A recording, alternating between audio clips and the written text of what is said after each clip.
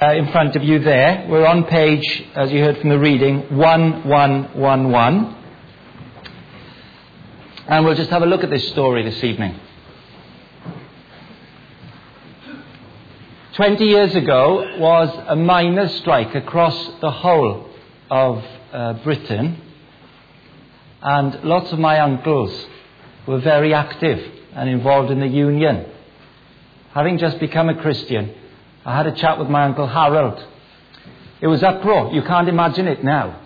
Because the lefties, which was all my family, were saying, right then, they're finished. Thatcher's finished. And know what's going to happen? Harold used to say, right at the start of the strike. He'd say, what'll happen, boy? He said, the bourgeois, he couldn't say it properly, the bourgeois are finished. Us workers will unite. Scargill will win, Thatcher will be out, and at last we'll get our inheritance. What do you make of that, boy? You know, as a boy like that, when you're militant Uncle Harold speaks, you're not altogether too confident about putting the claims of Christ to him. Oh, I don't know, Harold. You'll see, boy. You'll see. This is the start of the strike. It lasted a year before it was over.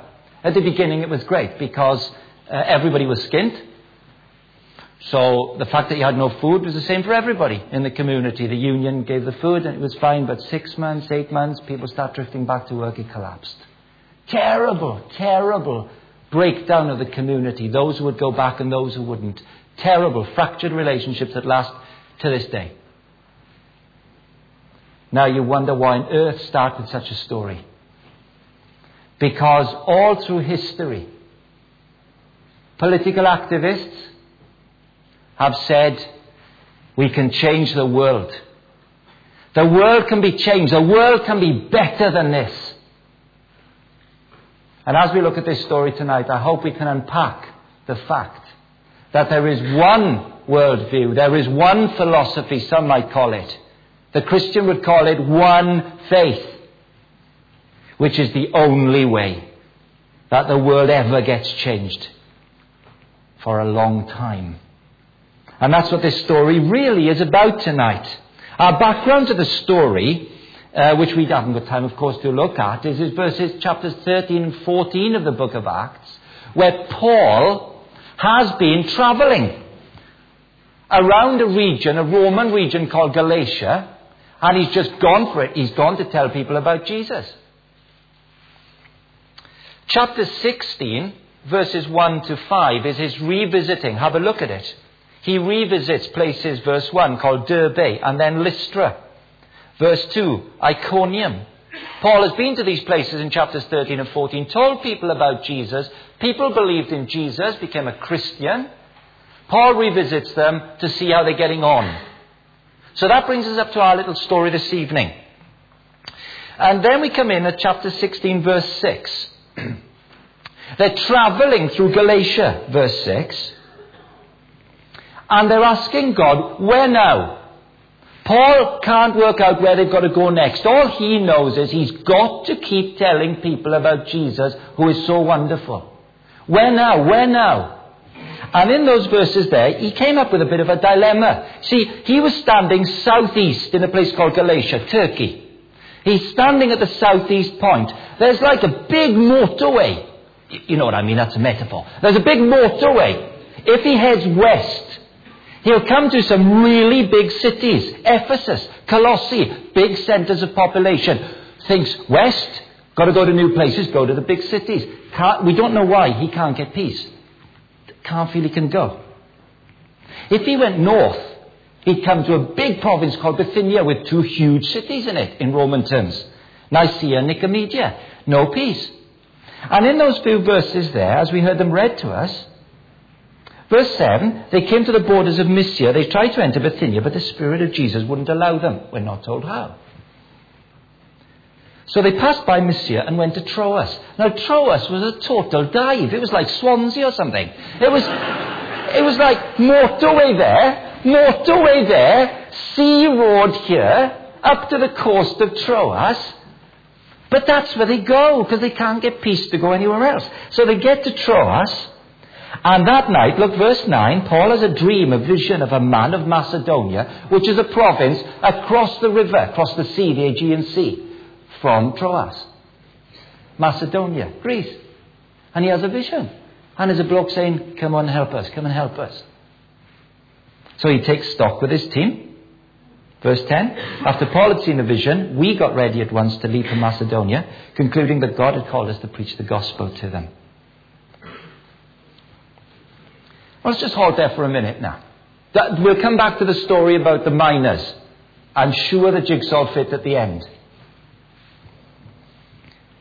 They don't know where to go. They just know they've got to go and tell about Jesus. Do you know, when they went to Macedonia on the B road to the coast of Troas and then hopped over, this was the first time the gospel ever came to Europe. There's a great quote from Campbell Morgan, an old 20th century, early 20th century, middle 20th century preacher. And he said of this, the invasion of Europe was not in the mind of Paul, but no doubt it was in the mind of the Spirit, even then. Do you like that? God's in control of everything. Absolutely everything. 19 centuries later, the gospel starts to go from Europe to the whole world. And this book of Acts, written by a guy called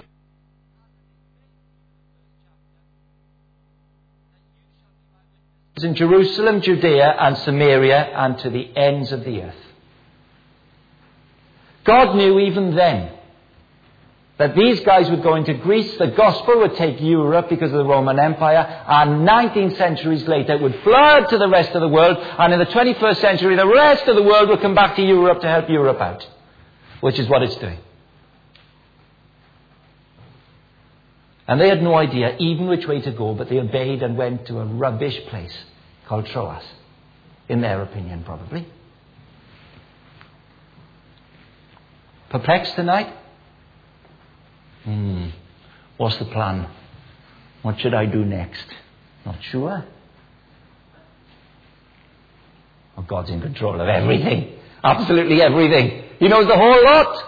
Oh, but it's not going right for me, man. I'm on a B road to Swansea. Hey, don't rush too fast. Just keep doing the right thing. Honor God. Do the right thing. Do things right every day. Do the right thing. Do things right. Give your life to Christ. Honor Christ. Live for Christ. Let Him decide. He has a great plan. A huge plan. It took 1800 years for the gospel to go from Europe to the rest. With God, a couple of days or a couple of centuries, a zip. All He knows is that He's in control of the whole thing. And that never stops being true. And if you're not a Christian this evening, can I say to you that it is a controversial issue for many of us. We say, well, how could He be in charge if? But you know what happens when Christ is in you? You go, thank you that you're in charge. Because if I didn't know someone was in charge, I'd go absolutely bonkers. That somebody holds everything in His hand. He's in charge of the whole works. Well, they go to Europe. A second heading is no more second-class citizens. Come back at verse 11 of chapter 16. From Troas we put out to sea and sailed for Samothrace and the next day to Neapolis. From there we travelled to Philippi, a Roman colony and the leading city of that district of Macedonia, and we stayed there several days. Notice the we, the writers in the story. Luke's the writer, Luke's with them. When they get to Philippi, they stay there several days. In verse 13, on the Sabbath we went outside the city gate to the river, where we expected to find a place of prayer. This is the first time in this book of Acts, the history of the first part of the church's life after Jesus has left this earth, where when Paul goes to visit a new city, he doesn't go to a synagogue. That means that there weren't 10 Jewish men who lived in Philippi. You needed 10 Jewish males to form a synagogue. So this is a really pagan city. No Jewish synagogue at all. So he goes to the place where he thinks he'll find people at prayer on the Sabbath day, God-fearers, people who are honouring God. Women were there, certainly not 10 men, no building, no synagogue. Sure enough, he finds people at the place of prayer by the river. And as he gets chatting with them, he meets Lydia. Now, interesting, I won't go at this pace for the whole of the rest, because what I'm going to point out to you now is that there are 3 people named here who come to Christ in Philippi. Well, we can be certain 2 did. We don't know about the middle one, but we assume, and you'll see why, that she did. He goes to the riverside and he meets Lydia. And we'll see in a moment that Lydia becomes a Christian. Then he meets a servant girl. Chalk and cheese to Lydia. We shall see. He meets a demon-possessed slave girl. It doesn't say she becomes a Christian, but you'll see in a moment why why it's implied she does. And then we meet a Roman jailer who gives his life to Christ. In the adventure of Philippi, 3 people become a Christian. It's very unusual for Luke to name people who profess faith in Jesus Christ when Paul's preaching in the city. Very unusual. Never elsewhere, as far as I can tell, does he actually name the people when it happens. But he does so here. Now stay with me for 2 or 3 minutes, cut through the Welsh accent, stick with the point, because this point now is dynamite for everything to do with Christianity and the minors. To do it, right, you just need to keep your finger where you are and flip over to 1170. 1170. Keep your finger in Acts 16. Let's go to 1170. Galatians at the top. 1170. Galatians, second column of page 1170. And a little paragraph entitled Sons of God, verse 26. Galatia is where Paul has just been on his trip. Acts 13 and 14. Galatia. Preaching about Jesus in Galatia. But he had a terrible problem when he preached about Jesus in Galatia. Everywhere he went, people came behind him and said, this bloke doesn't know what he's talking about. Right? He doesn't know what he's talking about. He doesn't understand the true Christian message. He actually wasn't one of Jesus' apostles. And he said that you can just be a Christian by believing in Jesus. He's wrong. These people kept following Paul in Galatia, Acts 13 and 14, and saying this. He's wrong. Actually, if you want to be a Christian, you've got to be a Jew. If you want to follow Jesus, you've got to be a Jew. And Paul was furious about it, because he said, you are wrong, not me. And he wrote this letter. He wrote this letter here. They reckon he was in Galatia in 48 AD. In 49 AD, he wrote this letter. Dynamite, isn't it? He wrote this letter. This is what he wrote to his critics. Verse 26 of chapter 3. He's writing to the church in Galatia with all this turmoil about what a real Christian is. And he says this, you are all sons of God through faith in Christ Jesus. For all of you who were baptized into Christ have clothed yourselves with Christ. There is neither Jew nor Greek, get this, there is neither Jew nor Greek, slave nor free, male nor female, for you are all one in Christ Jesus. Jew nor Greek, male nor free, slave, no, wrong way round.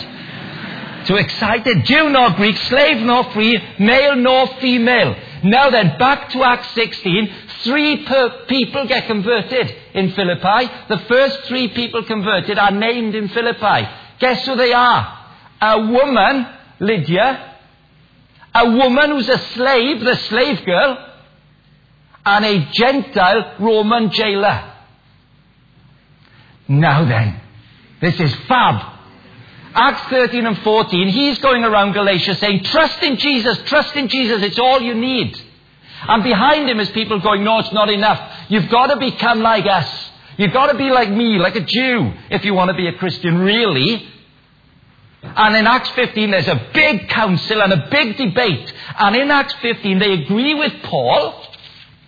Acts 15, look at verse 1, 1110. Acts 15, some men came down from Judea to Antioch and were teaching the brothers, unless you are circumcised according to the custom taught by Moses, you can't be saved. You lot have got to become Jews to be real Christians. There's more than just believing in Jesus. Paul has written about it, 49 AD, 50 AD. This council happens in Jerusalem, and the Council of Jerusalem says, Paul's right. You don't have to be anything else than a believer to believe in Jesus. You don't have to be any class, any type of person, any type of race. Just believe, it's enough. So in Acts chapter 16, when Paul went back to these places in Galatia, you can imagine him going back going, can I have a word with you? You know the council in Jerusalem, all the big wigs in Jerusalem, they had a council, and guess what they all said? What? They all said, I was right and you were wrong. Put that in your pipe and smoke it. Well, I'm sure he was a bit more gentle than that. But he was excited about it. And so when Luke records this, Luke then says, and guess what the Holy Spirit did? He told Paul to go to Troas, to come to Europe, to go to Philippi. It's not even a synagogue. They get to the place by the river, and what do they meet and see come to Christ? A woman, a slave, and a Gentile. The gospel is for everybody. Let's look quickly at these three characters. Lydia, chapter 16, verses 13 to 15. Verse 14. One of those listening was a woman named Lydia, a dealer in purple cloth from the city of Thyatira, who was a worshipper of God. The Lord opened her heart to respond to Paul's message. When she and the members of her household were baptized, she invited us to her home. If you consider me a believer in the Lord, she said, come and stay at my house. And she persuaded us. Lydia would have been absolutely loaded. She's a woman, which is, kind of normal, half was half. But at this point in history, a woman business person who had a house in Thyatira, which was miles away, but it was famous for its purple dye. And it was Rome, purple, posh, cool. So she was a saleswoman for purple dye. She's like Gucci of the day. She's got a house in Thyatira, and you see there, she's got a house in Philippi. She's absolutely wedged up. And the Lord opened her heart to be saved. She came to know Christ as Saviour. She feared God, and she came to know Christ as a Saviour that day. She said, come stay in my house, boys. All of you, all the party. She had a big place. Come and stay at mine. A woman gets saved. A Jewish man, according to what we read of the time, would get up every day and say this prayer. Thank God that I am not a woman, a slave, or a Gentile. And Luke says that what happens when Paul preaches Christ is totally countercultural. And a businesswoman comes to Christ. And next, chalk and cheese. A woman, yes. A slave. A slave in all kinds of ways. She's a fortune teller. She's got the spirit of a python is the original language. She was possessed. And she would speak in a different voice. And people would listen because she came on with a certain voice when she would speak. Because that's what happened in the temple of Apollo in Philippi. And as she spoke, people would say, she tells the future. She has a spirit. And somebody had her in slavery and they were making money out of her. Spiritual prostitution, if you like. We heard the story. She came to know these guys, and she followed them, and she shouted for them. We're not told she became a Christian. But she's in the midst of two others who did. In the heart of a debate, right after Acts 15, where there's a big council, where Luke says to us, woman, slave, and Gentile converted. How different were these two? Posh Lydia in her Gucci purple. Crazy nutter on the streets, shouting out all sorts of things. These men are from the Most High God. And the money she made went to her masters. Now that's different, isn't it? And then our third character, and we heard his story, is the Philippian jailer. Let's quickly turn to him. The guys are thrown into prison by the owners of the slave girl who manipulate a charge against them. And in verse 25, about midnight of chapter 16, Paul and Silas were praying and singing hymns to God, and the other prisoners were listening to them. We read there's an earthquake. Verse 27, the jailer woke up, saw the prison doors open, drew his sword, and was about to kill himself. Paul shouts, don't harm yourself, we're here. Look at verse 30. He says, what have I got to do to be saved? We don't know why he came to that conclusion. We don't know if he'd heard them speak in the marketplace. We don't know if he'd listened to them in Philippi. He'd listened to them singing hymns in jail. We don't know how he got to this point, how much he'd heard. But he knew there was something missing in his life. He would have been a middle-class, retired Roman soldier where you've got a nice job down by the seaside at Eastbourne or something, in your retirement looking after a jail. Nice, comfortable pension, little bit of work, not too much grief. Until there's an earthquake and all the prisoners flee. What must I do to be saved? You heard from the story that they go to his house, wash their wounds. He and his household are baptized into the Lord Jesus Christ. What a great mistake it is that happens throughout all history when people say, you've got to become like me to be a Christian. You've got to become like this. You've got to add this. The Christian message is straightforward. Jesus Christ died on a cross because there isn't a person in this room this evening or in this city or in this country who hasn't got a heart that has shadows in it that mask the most awful tendencies that we just think will never escape them. They'll never leave us. For all our civility in public, for all our nice, polite behavior, underneath it all, in the recesses of one's home and one's life, is a heart that crumbles in such a way that I would never tell you the 5 worst things I've ever did for £1,000,000. Would you? Let alone the 5 worst things we've ever thought. And the Bible says that Jesus Christ came to die on a cross because that's what we're like, and he wasn't, and he took it all the punishment we deserve. He wiped it away, that God looks at us and sees him clean and says to us, you are accepted because of him. Period.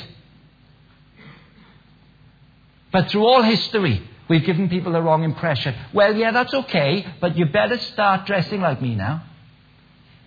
Or you better start fitting in with my sociological cultures. Or you better start just acting in this particular way here and now, because this is what you've got to add to belief in Jesus. And Paul and Luke are adamant. You add nothing to believing in Jesus. Nothing. It's a radical message. It's a terrible message for the religious. A woman, a Christian, a Gentile, a Christian, a slave girl. Look at them in verse 40 at the end of the chapter. After Paul and Silas came out of prison, they went to Lydia's house where they met with the brothers and encouraged them. Then they left. At least these 3 people were in this house. Man, they would never have touched each other with a barge pole if it wasn't for Christ. Not with a barge pole. Because once Jesus grabs hold of people, everything should disappear. Everything in the world should disappear. But the unity of Jesus at the center of our lives. Wherever we are, whatever we've done, whatever our background, Jesus holds us as one. Can I tell you about Dennis Bailey? Dennis Bailey was 17 years old playing at Crystal Palace. 15 years ago, I should think. Dennis was a black Pentecostal boy, just broken into the first team. Palace were good. In fact, I was talking to my friend Huxley about it earlier, and we think he's about 14, 15 years ago, he scored a hat-trick at Old Trafford for Palace when they beat United 4-1. Not unusual these days. And, they won today, didn't they? Yeah, they won today. Dennis, Chris Powell tells a story. Chris Powell is the left back now. He's old now, but he's still playing at Charlton. Chris tells a story like this. Christmas dinner at Crystal Palace. The chairman, Ron Lords, makes a little speech to the staff and so on. Asks the manager, Steve Coppell, to make a little speech. Steve, would you like to say something? Chairman, out of politeness, does anybody else like to say a word? Staff and families, Christmas do. Chairman. Dennis Bailey, 17, just got in the first team. Youngest by a mile. Dennis stands up. Chairman, Dennis, what would you like to say? Everyone starts to giggle a little bit, but trying not to show it because the board of directors there and so on. He says, Chairman, I'm not a very good talker. He says, but it is Christmas and no one said anything about Jesus yet. What's he going to do? Chris Powell tells the story. He says, we couldn't believe it. What on earth is he going to do? Chairman says, yes, Dennis. And he says, well, Could I sing you a song about Jesus? Yes, Dennis, sing. Majesty, worship His majesty. Chris Powell, excuse me for being so crass, said at this point he was wetting himself. No one could believe what was happening in front of their eyes. Out of sheer embarrassment for this poor boy, after he'd sung about 3/4 of it, everyone started clapping, as he would. Well done, Dennis, well done. Sang it again.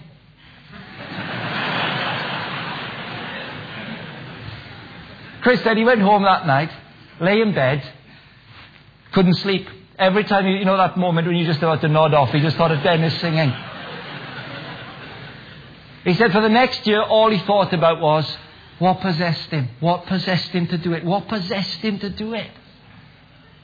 Every time he asked him, Dennis says, because I grew up in a home where we thought, really, you couldn't be a Christian if you weren't in our church. And when I became a professional footballer, I didn't imagine it was possible for somebody who was not in my church and who played soccer to be a Christian. I thought it was impossible that it could happen. And when I was at the Christmas dinner, my first year as a professional, I thought, but surely they've got to hear about Jesus. Why can't they be a Christian? They haven't got to be black or Pentecostal. They haven't got to come from South London or be posh. They just got to believe in Jesus, haven't they? And he got up and sang because he believed it. Now, it's not quite how you'd advocate that evangelism training things ought to be done, I grant you. But what a boy.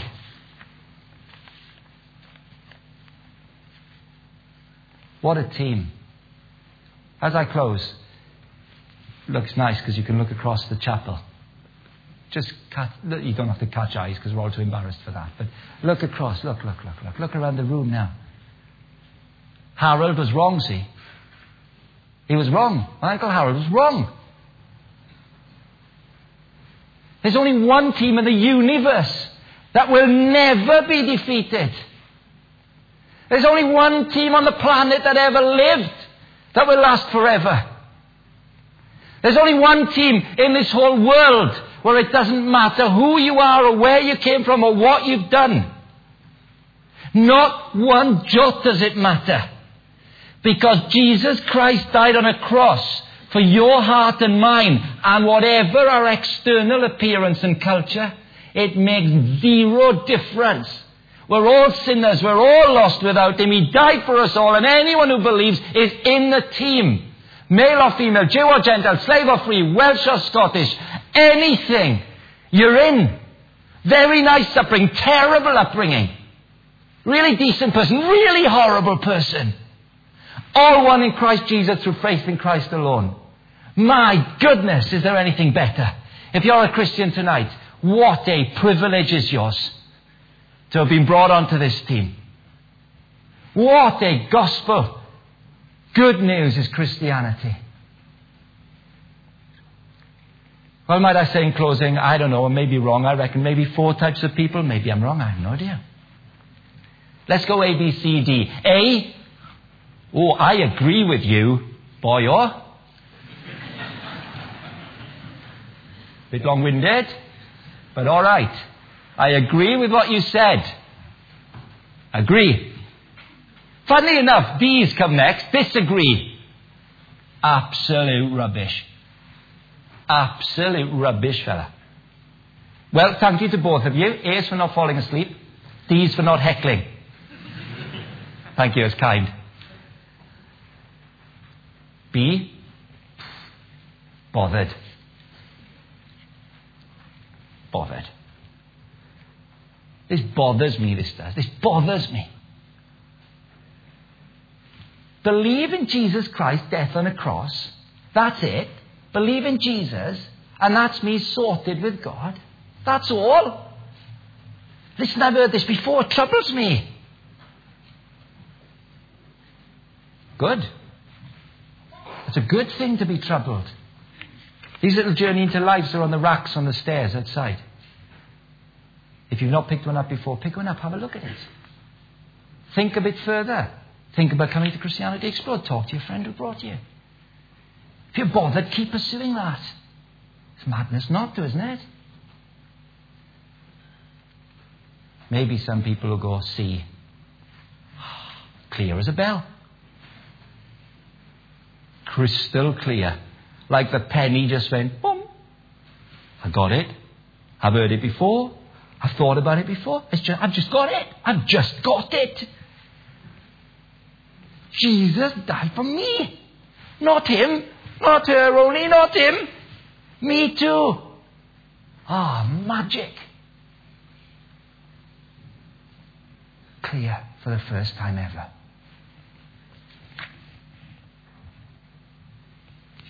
Here's a prayer in the back of the little booklet, Journey into Life. Shall I read it to you, and then we'll we'll bow our heads, I'll pray it. And if you are clear, why don't you echo the words in just a moment? Let me read it out loud first. Lord Jesus Christ, I know I have sinned in my thought, word and deeds. There are so many good things I have not done. There are so many sinful things I have done. I'm sorry for my sins and turn from everything I know to be wrong. You gave your life upon the cross for me. Gratefully, I give you my life back. Now I ask you to come into my life. Come as my Saviour to cleanse me. Come as my Lord to control me. And I will serve you all the remaining years of my life in complete obedience. Well, I'm going to pray that now and leave a moment for you to echo that in your mind. And just as we're finishing that, Richard will come back and lead us in our last song. Let's bow our heads and pray. Lord Jesus Christ, I know I have sinned in my thoughts, words and actions. There are so many good things I have not done. There are so many sinful things I have done. I am sorry for my sins and turn from everything I know to be wrong. You gave your life upon the cross for me.